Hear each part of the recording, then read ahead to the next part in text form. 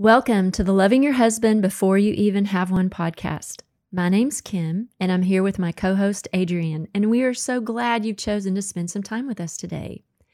We will be discussing choices you can make while you are single that will help you flourish in your single years and increase your odds for an enjoyable, lasting marriage later. It's kind of like you're loving your husband before you even have one.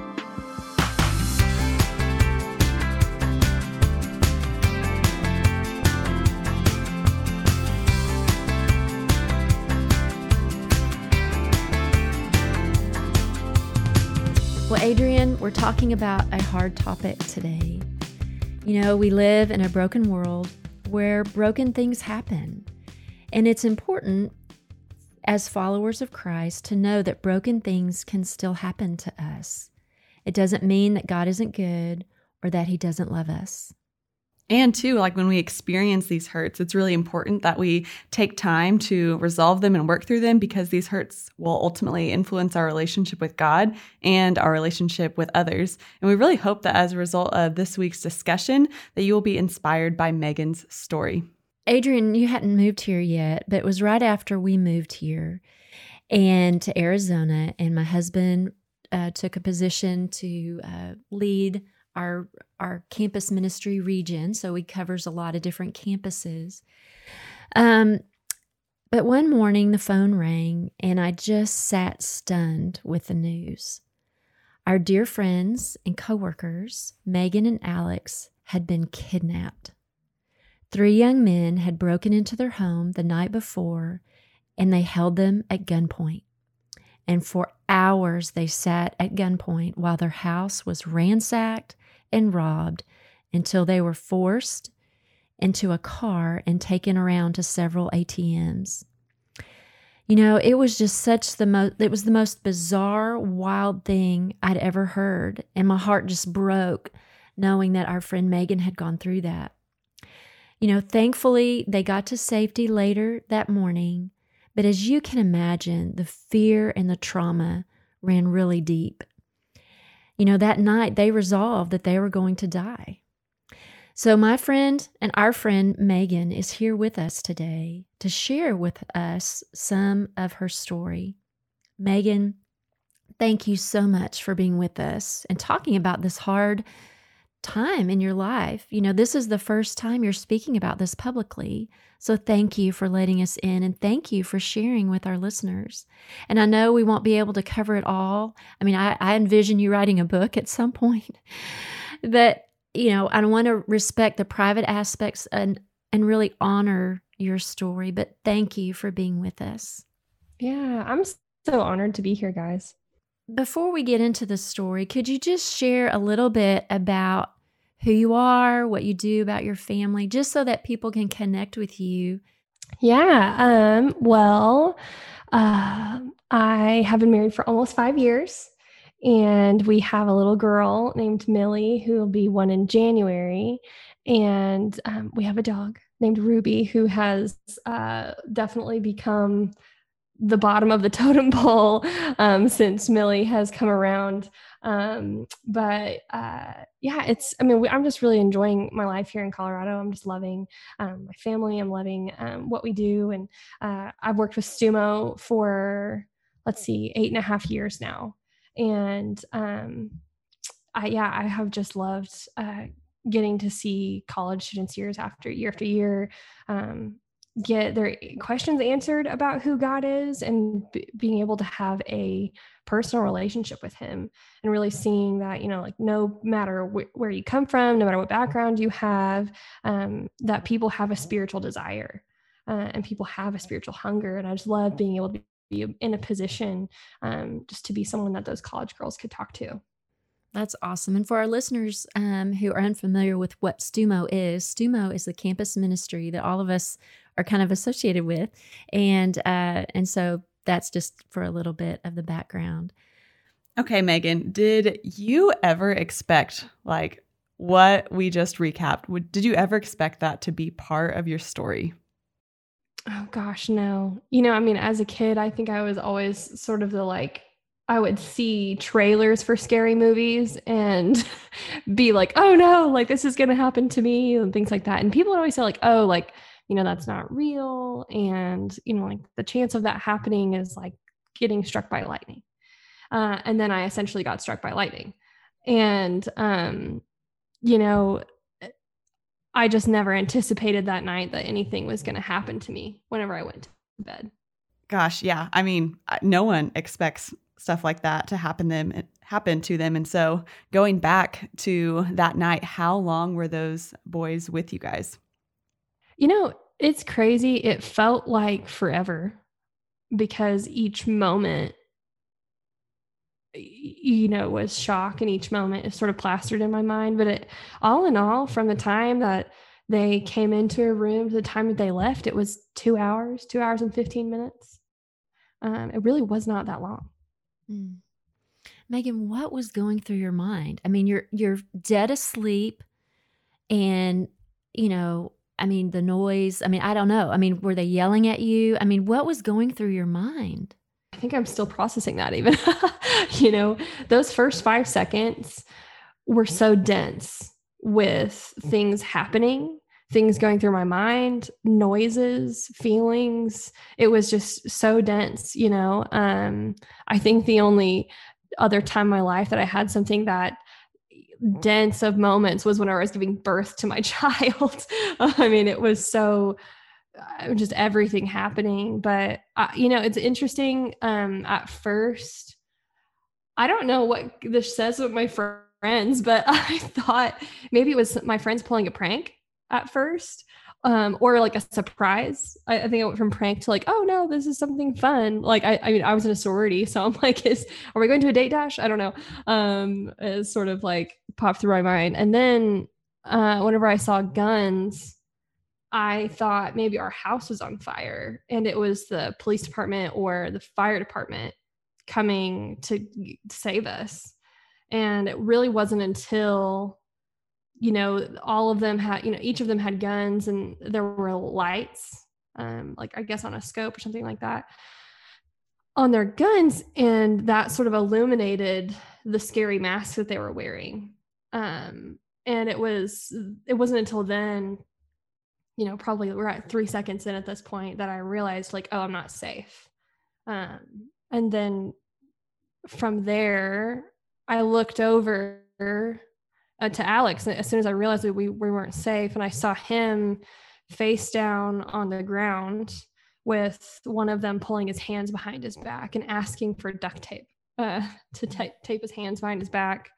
And then meanwhile, I'm being approached at the same time by one of them physically. And then the other is pointing his gun at my dog because she was barking and making, just a ruckus. And so that was all kind of within that first 5 seconds that it happened. I mean, that's a lot to process. And, Alex is not a little guy. He is a big guy, and he is a muscular guy. I would not want to try to mess with him. And I can imagine how scary that must have been to see him face down on the floor with his hands behind his back. I mean, did you feel like this is it? I mean, I'm going to die? Yeah. It seems like the obvious answer is yes. Like any person in my shoes would fear death. But I really mean it when I say that through the night, I came to a point where I had resolved we were going to die. I had resolved that they had given us 12 or more death threats at this point. I mean, they said, we're going to kill you. Yeah. If you blank, we'll kill you. If you don't give us this, we'll kill you. If you tell anyone, we'll kill you. If, so on and so. It was a lot of different, you could frame it different ways, but I came to not doubt that. I mean, I'm just trying to even picture myself there witnessing that happen, or even witnessing that as you. And you're just like, yeah, when someone is telling you that multiple times, I'm sure you start to believe that of, okay, this isn't a dream. This isn't a nightmare. It's real life, and it is scary, and I am going to die. And so knowing you, Megan, and knowing you before this happened, I knew that you struggled with panic attacks. And so What held you together in this moment, being someone that has had a past with panic attacks? What was going through your mind? I did have a couple panic attacks that night, and I'm honestly shocked that it was left at only 2. One was whenever I was approached physically in those first 5 seconds. And then later in the evening, after they had kidnapped us, we were in the car and they started doing, donuts with the car in a parking lot. And what's really funny, we were in this parking lot and one of them was like, "Oh, I bet we could do donuts." And it was almost 5 a.m. by this point. And so I thought like, oh, he wants to get donuts. And so I was like, yeah, sure. And then all of a sudden the car just like whips and it was like instant panic attack right then and there. Just the physical shock even. But I say I wouldn't say I totally held it together, for sure. But when I think about what kept me, what did give me calm, or what did give me, I don't know if I would call it calm, but some stability in that time was, 2 things. I think first, how calm and really in control Alex was, my husband, Alex. He was so incredibly sober-minded. And, I look at him and his home is being invaded and he's being robbed. But he held through that whole time such a tone and posture that showed that this was still his house, and I'm still in awe of how he was able to do that. I remember him saying to the guys, "Hey, you can have whatever you want. I'll show you around to see what we have. But she either comes with me or you stay far away from her." He was holding the control of the room, even with no gun in his hand. And, I wasn't wearing very much when they came in. And the first thing he, asked of them once he got their attention was that they turn around so I could put some clothes on. He protected my dignity, even while guns were being pointed at us. And so that really did give me a lot of stability, just seeing how he was leading us through such a terrible time. And the second thing that held me together, and I would say was definitely the most significant, was this prayer that kept repeating in my mind. I really feel like God just put it there. It's a song. Actually, it says, "Lord, I need you. Oh, how I need you every hour. I need you. My one defense, my righteousness. Oh God, how I need you." And I'd heard that song before, but for some reason it kept repeating through my mind. Like I said, I feel like God gave it to me, but I really believed every word to a new degree that I had never felt before. I really felt I needed the Lord. I'm seeing my sweet husband, having to negotiate with these people. I'm seeing that we have this dire physical, spiritual, eternal need for him. And, he was my one defense at 2 a.m. Every hour, every hour. It was 2 a.m. I should be sleeping. And with a gun pointed at me, he was my one defense. And so I could pray. That was something they couldn't take from me. They asked for our phones and our guns right away, but, I was still able to pray on my own. And as I said earlier, I had resolved I would die that night. And, that line of my righteousness, my one defense, my righteousness, I have been following Christ for over a decade. But in that time, I was incredibly sobered that the reality was they would likely kill us. Either they would shoot us after they got what they wanted, or they would take us hostage and we would die in a few days. However it played out, I had never been more sobered than I was in that moment, that night, that the only reason I would be going to heaven to be with God was because of Jesus' righteousness that he poured out on me. At this point, I had been in ministry for 6 years.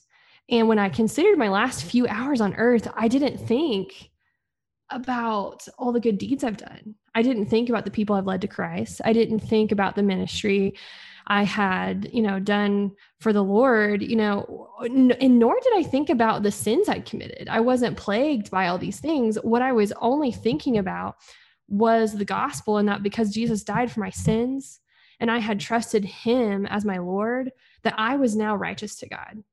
And I was just beside myself and so thankful and so sure and clear that that was all that had mattered. I mean, Adrienne, I hope I can make it through our conversation. But can you imagine? I mean, you just never know how you're going to respond or what you're going to think. And and here's our sweet friend Megan, and it's just really amazing. I'm just in a moment like so dark and helpless that in that night she remembered God and she remembered his work and nothing about her own work. And I'm like, the fact that she just remembered the gospel is just truly amazing. So thank you, Megan, for sharing that with our listeners, because like Kim said, that is really sobering. And I hope that in my last few hours of life, that would be all I would remember too, is I would remember the gospel. I would remember Jesus. And so you had mentioned a little bit, like Alex, he said he wanted to keep within sight of you, like you had to be close. And if not, the guys had to be far away from you. So how did you guys relate when all of this was going on? Yeah, gosh. For obvious reasons, aside from those statements that he said to me, we didn't say much to each other. It's not like we can be like, hey, pause, let's go make a plan. But I think I remember him looking at me a few times and, just saying, it's going to be okay. And we're going to give these guys what they need and it's going to be okay. And when we were in the car, I remember considering, how do I help Alex right now? What do I do? And what's my role? And I remember thinking like, okay, do I roll out of the car? Do I just, ditch, roll, run for, a house, bang on the door? What do I do? But then, they would be alone with him. Do they shoot after me? All of this stuff is going through my mind and I'm trying to figure out how can I help? But, I really just resolved that, I completely trust Alex. And I knew that if that was the best course of action, that he would do it himself, or he would risk telling me to run in front of them, so I just continued to follow his lead with no chance to discuss a plan. And I'm just so grateful that I'm married to a man that I am just so confident that that is the best course of action. And it really wasn't until later that night that we even acknowledged what had happened.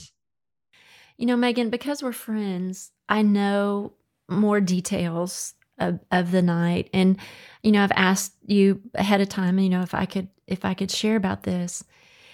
But, like I mentioned earlier, you never know what's going to come out of you during a time like this. I just imagine myself just screaming and crying and just going bazooka, just like, no, this isn't happening. This can't be happening. No, this isn't happening, but you kind of held your composure and you actually felt some compassion for these young men who are taking from you. And you even asked one of them during the evening if you could pray for them. How did he respond to that? Yeah, I was alone with two of them at two different times. And, and they honored Alex's request. They stayed far away from me the whole time. And, one said, sure. But then the other, he was very uncomfortable, and he was like, I can't ask you, or you can't do that while I'm doing this to you. And, I tried to have a conversation with him of, like, hey, that's okay. Like, we can still pray. But he just asked me to stop talking. So that's kind of how I responded. What prompted you to want to pray for him? Or what prompted you to want to do that? I still go back to, like that song that I was praying through is just my one defense. The idea that God is my one defense. And I knew I could pray and they couldn't take that from me. In reality, if I believe that I was praying to the God of the universe who knows me and loves me, that was a much better weapon than they had. I know that sounds, maybe corny, but it really, like, in that sobering time, I was like, man, like, I have access to the creator of the universe who loves me. Man, like, that is so powerful. And then I considered that they may not feel that way. They may not know how to pray, but whatever brought them there, the best thing I could give them would be a chance to talk with God. Like, of all of my money, all of my stuff, all the things I had, I knew that, like, the best thing I could give them was, a step toward a relationship with God. And no matter what sin you're in, no matter who you are, what you've done, anyone has a chance to pray. Well, Megan, you and Alex love God deeply, and you have served him faithfully over the years. What emotions, if we kind of go afterwards, that everybody's gone, it's just the two of you, you're left in the house, and I think they even threatened you. It's like, if you call anybody or reach out to anybody, what emotions were you feeling during that time? I can imagine there's fear. Are they going to come back? Are they going to, I don't know. Like, what were you feeling afterwards? They were caught and arrested 3 days after. And so really the ensuing weeks, everything was just so both incredibly heightened and also very numb. I think numbness was the predominant emotion that I really clung to. Because whenever I would really take time to feel what I was feeling, I would just have such a overwhelming, panic attack. And I didn't really know what to think of it at all. And so I just felt it easier just to run on autopilot, run on autopilot rather than acknowledge what had happened. Because, my understanding of safety was shattered. And even as they were arrested, before they were arrested, we didn't go home for a month. I was like, there's nowhere I'm safe. How can I be okay?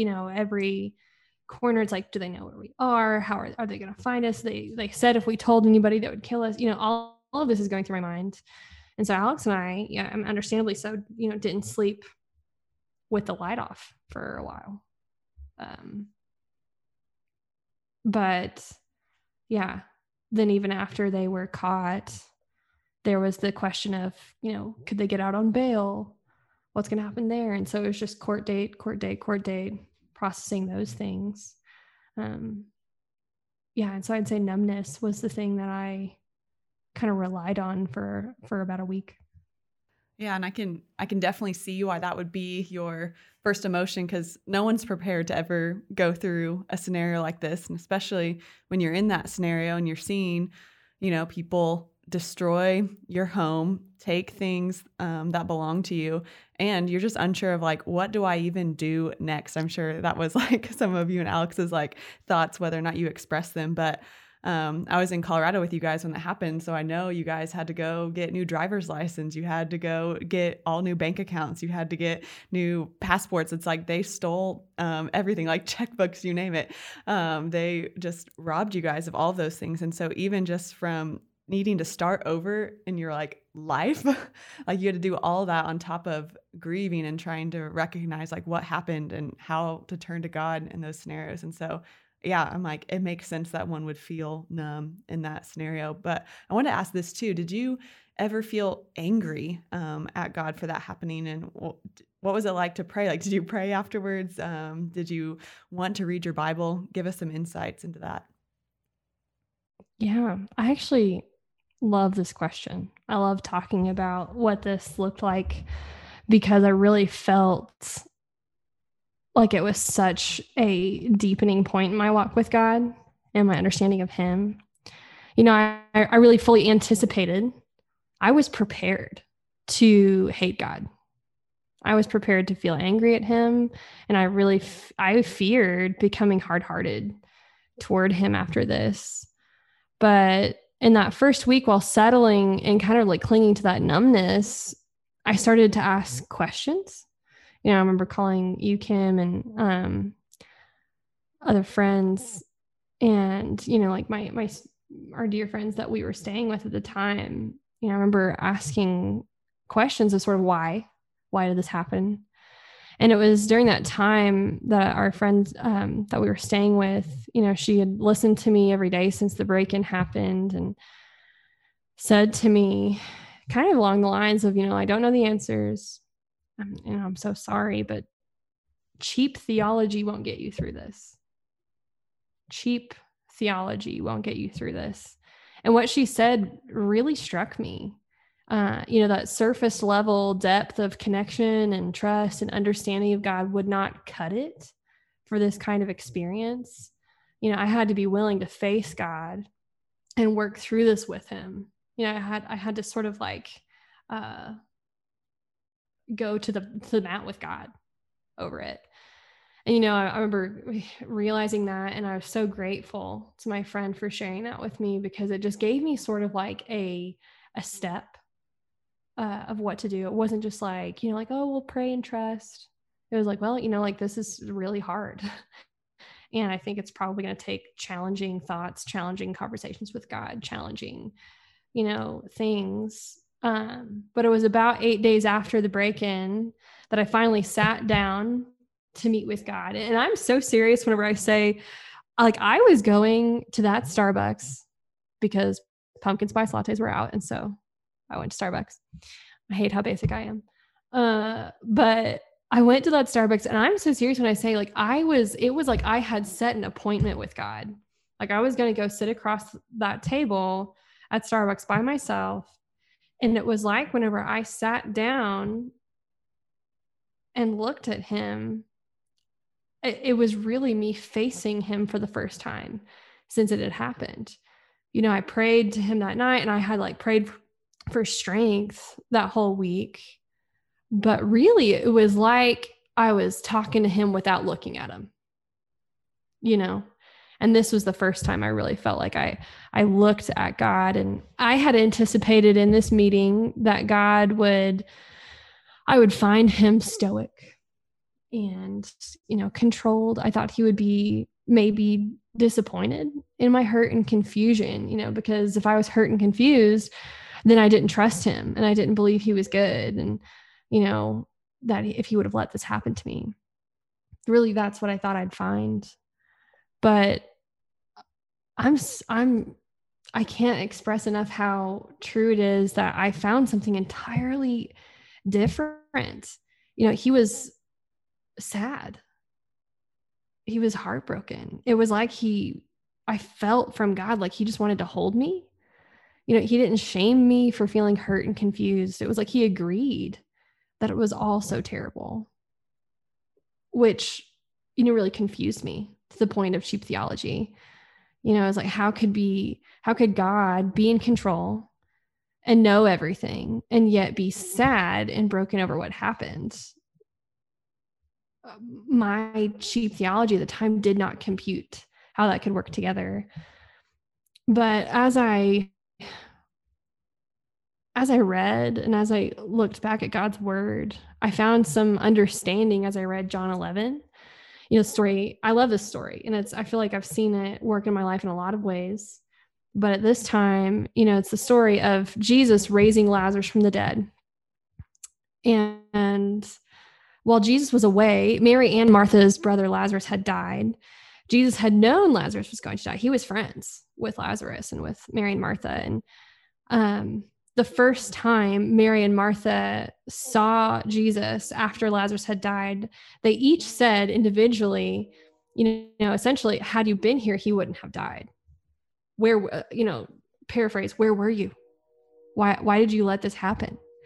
And what's interesting is just the same way as I felt in that Starbucks, Jesus didn't rebuke them for their frustration. He tells Martha, who has faith in Jesus' plan, she expresses that, he tells Martha, Lazarus will rise again. Then to Mary, who is weeping and in mourning, it says that Jesus was moved and troubled. And then comes the famous verse, Jesus wept. I see that, and it's so moving to me because it shows that Jesus met each of them where they were at and with what they needed. He wasn't just frustrated by their lack of faith. He wasn't frustrated by their questioning. He was like a father, and he was about to raise Lazarus from the dead, but he still joined Mary in her hurt because he also was sad. He was present with her in that time, and he didn't feel this need to just tell her, oh, don't cry because I'm about to fix it. No, he just joined her in her hurt. Where is God when I'm hurting? He's hurting. Well, Megan, you talked about this cheap theology, and it just, you can't just patch a Bible verse on this and all the emotions and stuff. How, as a result of all of this, how has your view of God changed? I always thought that anytime something hard happened in my life, I had, sort of conditioned myself to thinking this is good. God wanted this to make me more like him. And I think that there are times that is true. We see in the Bible where God allows trial, because it proves us genuine, right? It says in 1 Peter, we come out as more pure than gold through trial, right? And James, it says, to find joy in it. So there's that. I think that's true. But I also think that God is greatly grieved by the evil in this world and hates when it hurts us. I think there's a big difference between those two things. I think in Romans 8:28, when it says he works all things for the good of those who love him, it doesn't mean that believers will have this easy, happy life. No, I think when it says for the good, it means becoming more like Christ, right? And to the point that I said earlier, it's, he's allowing all, things, he works all things so we become more like him, because it's what God sees as good, and that is good. But also when it says he works all things, for this purpose, I don't think it means he makes hurt and evil happen because hurt draws us closer to him. No, I really think God in his grace redeems hurt and terrible things after they happen. Like Joseph being sold into slavery by his brothers, but then through it later being put in this position of power. He said to his brothers at that time, you intended to harm me, but God intended it all for good. He brought me to this position so I could save lives of many people. If you study the word intended here, it translates as wove. And so he's essentially saying you wove evil, but God rewove it together for good. Mm. And I really see that. I think that's a huge thing that I've seen, God just as a redeemer and not just the sanctifier. He is both. And, but evil is not something that he approves of ever. It's interesting. I've heard people say, and I think with really good intention, absolutely good intention, they've heard my story and they've said, man, God was so good to save you. God was so good to keep you safe. God was so good to, not have you die that night. And I totally get what is being said there. And I 100% agree. As I look back at that night, I can see in my mind Jesus in the room. I can see where God did save me. I can see where he kept those men far from me. I felt like, in Psalm 23, when it says your rod and your staff, they comfort me. I pictured Jesus holding a staff sideways between them and me. I can see that. I do think 100% that is to his, credit, his power, his protection, his love for me. But it prompted me to think, okay, but what if it hadn't ended that way? What if that wasn't the end of my story? What if Alex had died and I stayed alive? Or what if we both had died, or vice versa? Would God still be good? And, thinking through that really brought me to a point of realizing and believing how small of a view of God that is. That's a really small view of God to just pin his goodness next to whether he saved us or not, because there's so many stories that don't end like that. And so where's God's goodness in that? And I really, as I think through it, I'm like, okay, so if I had died, man, God 100% would have still been so good and still provided and still saved me, because, 11 years ago, I made a decision to trust Christ with my life as my Lord and my Savior. I made a decision to believe that Jesus lived a perfect life, that he was the Son of God, and that his sacrifice on the cross paid for the penalty that I deserved, that I was no longer separated from God because of the death that he died and paid for me.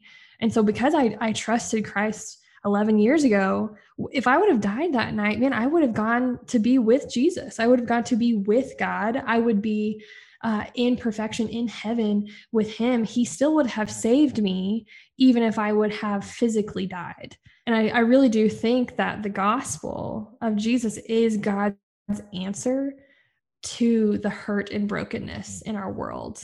It doesn't always go the way that we see it should, but he always does provide because of the sacrifice Christ made. It sounds like you've taken just a lot of steps to process everything. And so I just wanted to ask more specifically, what steps have you taken to process all that happened? I think I'm still in that process. But a key thing I would say, other than, continuing to lean into not having a cheap theology, continuing to face God, continuing to cling to him and have good community, I think one of the most important things that I have done was be in counseling over it. A really good friend of mine, right after it happened, raised thousands of dollars overnight from people I knew, people she knew, to essentially set up a counseling fund for us, to where we just wouldn't have to worry about recovery. And it was one of the biggest blessings I'll never forget. And the reality is that I've had to revisit counseling in different seasons, as new things have happened, as, we've had our baby girl, as, just different things we've been exposed to. I can get triggered and it can come back. But I really like to think that as I'm newly triggered time and time again, it's getting easier to come down from. And the reality is that trauma, no matter how small or brief, it affects us. And there may be consequences that we always live with, but our willingness to process it well will determine if that trauma takes the driver's seat in our life or not. Forgiveness played an important part in your healing, Megan, and I can only imagine how difficult, that was, forgiving these young men who hurt you in so many painful ways. And it's been 2 years, and the robbers have been arrested, and they're tried, and they're locked up. But during one of the sentencing trials, you did something amazing. And I'd like to read the statement that you made in court. And you made it specifically to the young man that was being tried. I won't use his name, but you just asked the judge if you could share a letter that you wrote to him for your own sake of closure and your own healing. And he allowed you to do that. And you just told him, you said, over the last 2 years, I've thought about that night every day. It completely wrecked my sense of safety and my nature of optimism. It took so much more from me than material things. But when I recall the events of that night, a moment I often come back to was when I asked if I could pray for you. It was the only thing I could think to do. You told me no, and you said something along the lines of that it wasn't personal and that you just had no other options. And as I reflect, I think you really believed in that moment. And as I reflect, I think you really believed that in that moment. I can't imagine what you must have been going through to bring you to that conclusion. I won't pretend to know your circumstance or your struggle. I am so sorry. But what I do know, and what I've wanted to share with you since then, is that no matter who you are or what you've done, there is one option you will always have: to ask for forgiveness. I don't mean asking for forgiveness just to get out of consequences. These kinds of consequences you're facing can't be overlooked, but I mean asking for forgiveness from God. The Bible promises that forgiveness is offered by Jesus and readily given to anyone who asks for it. It says in Romans 5:8 that while we were still sinners, Christ died for us. That death was to pay for our sins. I hope you see in that verse that there's nothing you have done or can do that would make God not want a relationship with you. And that's my prayer for you, to know Him. I don't know if I can get through it. And I want you to know and hear it from me that because of the forgiveness Christ has shown me, I too forgive you.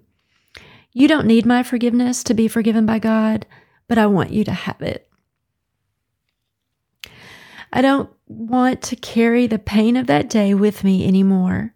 Rather, I'm going to carry what I experienced firsthand of God instead. I experienced His protection, His goodness, His sorrow over the brokenness of the world, and His desire to make it new. He was there. And I'll continue to pray for you to know Him. Woo, girl. That's incredible. That is just really incredible. Can you just share briefly? I know we're almost out of time, but I just want you to share briefly, what prompted you to want to say that to Him? I'll say I read that almost 2 years later. And so it took a while, I didn't feel like I had to. No one was going to expect me to forgive them publicly, and it's not going to change their outcome, as far as earthly consequences go. But, I really came to believe that they were no different than me. I really came to see that, they and I are both sinners. We're both hopeless without Christ.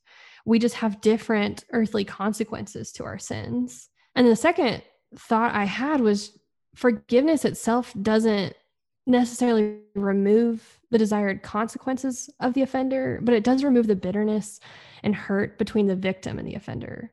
I didn't want to live with hurt between them and I anymore.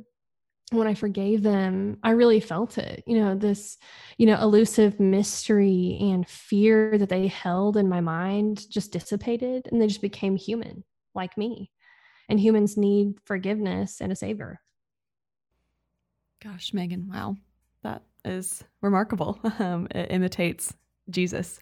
So I just wanted to affirm that in you, of just your Christ-likeness in the way that you forgive. And I really feel like we've only just touched on the surface of your story. And I know you're still processing many aspects of what happened, but we do live in a broken world where bad things happen. And I know many of our listeners have faced trauma and injustice at the hands of others. And so I wanted to ask you this final question. What would you say to them? I wish I could sit with each of them. I wish I could look at them each and say, I'm so sorry. We were never meant for brokenness. We were meant for the Garden of Eden. We were meant for unity with God. And I'd like to say to each of them, I promise that your Creator who knit you and prizes you is the most broken over the sin and evil and pain that has interrupted His plan.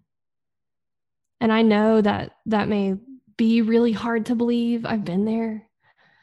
But I think we have two options. We can look at the broken world and from that determine God's character, or we can look at the Bible and study God's character and trust and believe that He is who He says He is. And then through that lens, look at the world and see that it is broken and in need of a savior. God is not ignoring your pain. He died for it. Wow, that is just so powerful. Megan, I am just so grateful for you. I feel like you've kind of gone before us and have faced our greatest fear. And you're helping us walk through the hurts and brokenness in our own lives. Adrian, why don't you step in? I really love that you shared that, Meg, of just living in a broken world where broken things happen. And yeah, it's so important as followers of Christ to know that broken things still happen to us as followers of Christ. And it doesn't mean that God isn't good or that he doesn't love us. So thank you so much just for sharing that, and sharing that when we experience these hurts, that it's important to resolve them, because these hurts ultimately will influence our relationship with God and our relationship with others. And to our listeners, we really hope that as a result of this week's discussion, that you will just be inspired by Megan's story. So Megan, thank you so much for joining with us on the podcast today and being vulnerable and open to share what God has done in your life and just the hurts you faced and how you're walking through them today.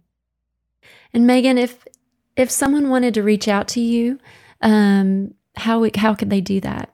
Through your Instagram or? Yeah, my Instagram would be great. What is my handle? We can post it in the show notes. We can post it in the show notes. Wow, but I am so grateful, Megan. I mean, just your story is just really powerful. So thank you for opening up and allowing us to come into these little hurt places so we can learn from you and about the Lord. And to our listeners, thank you for taking some time out today to just really listen to those who've gone before. And we hope that you've been encouraged by today's discussion. And Adrian, thanks for being with me and picking up the slack when I couldn't talk this week. And to Logan, thank you so much for putting it together. And we're just really grateful for this podcast and just what God's doing in and through it. And thank you for joining us. And we still have a lot to talk about, so we hope you'll join us again next week.